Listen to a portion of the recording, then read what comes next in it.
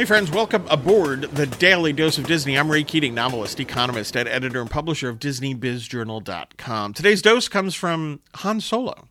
In Star Wars The Force Awakens, and what did Han say? Quote, "Chewie, we're home."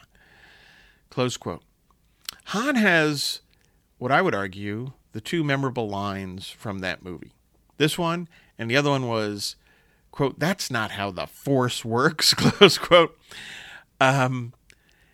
Now, this says a lot about the creative process, storytelling, and characters, right? The Star Wars sequel trilogy, The Force Awakens was fine. It was a retread of earlier Star Wars movies. It had the Star Wars feel, though, and by the end, you could have gone to a lot of different places with the story. Unfortunately, Rian Johnson went to a bad place, and then the final movie in the trilogy, they tried to kind of repair it, and it just got really ugly.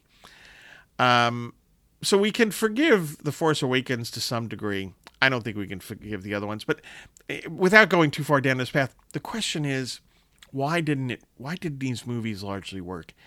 And the characters were central to Star Wars, right? Especially Luke Skywalker. The characters and what made them unique and important, it was all lost.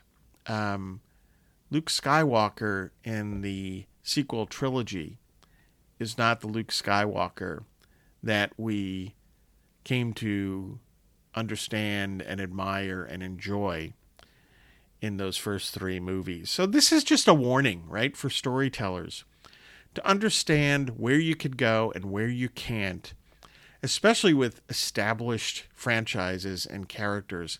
And it should be a lesson for Disney. They've gotten it, I think, when you look at The Mandalorian in certain ways, and then in some of their other Star Wars vehicles, and Obi-Wan, I think, as well, the Obi-Wan series. But in other areas, not so much. So it's important how you handle treasured characters.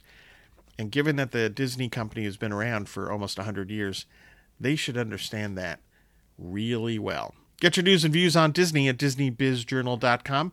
Hey, take a look and consider my recent books, The Weekly Economist, 52 Quick Reads to Help You Think Like an Economist, and Cathedral, an Alliance of St. Michael novel. And if you like historical fiction, I think you'll like that one. And have a magically productive day.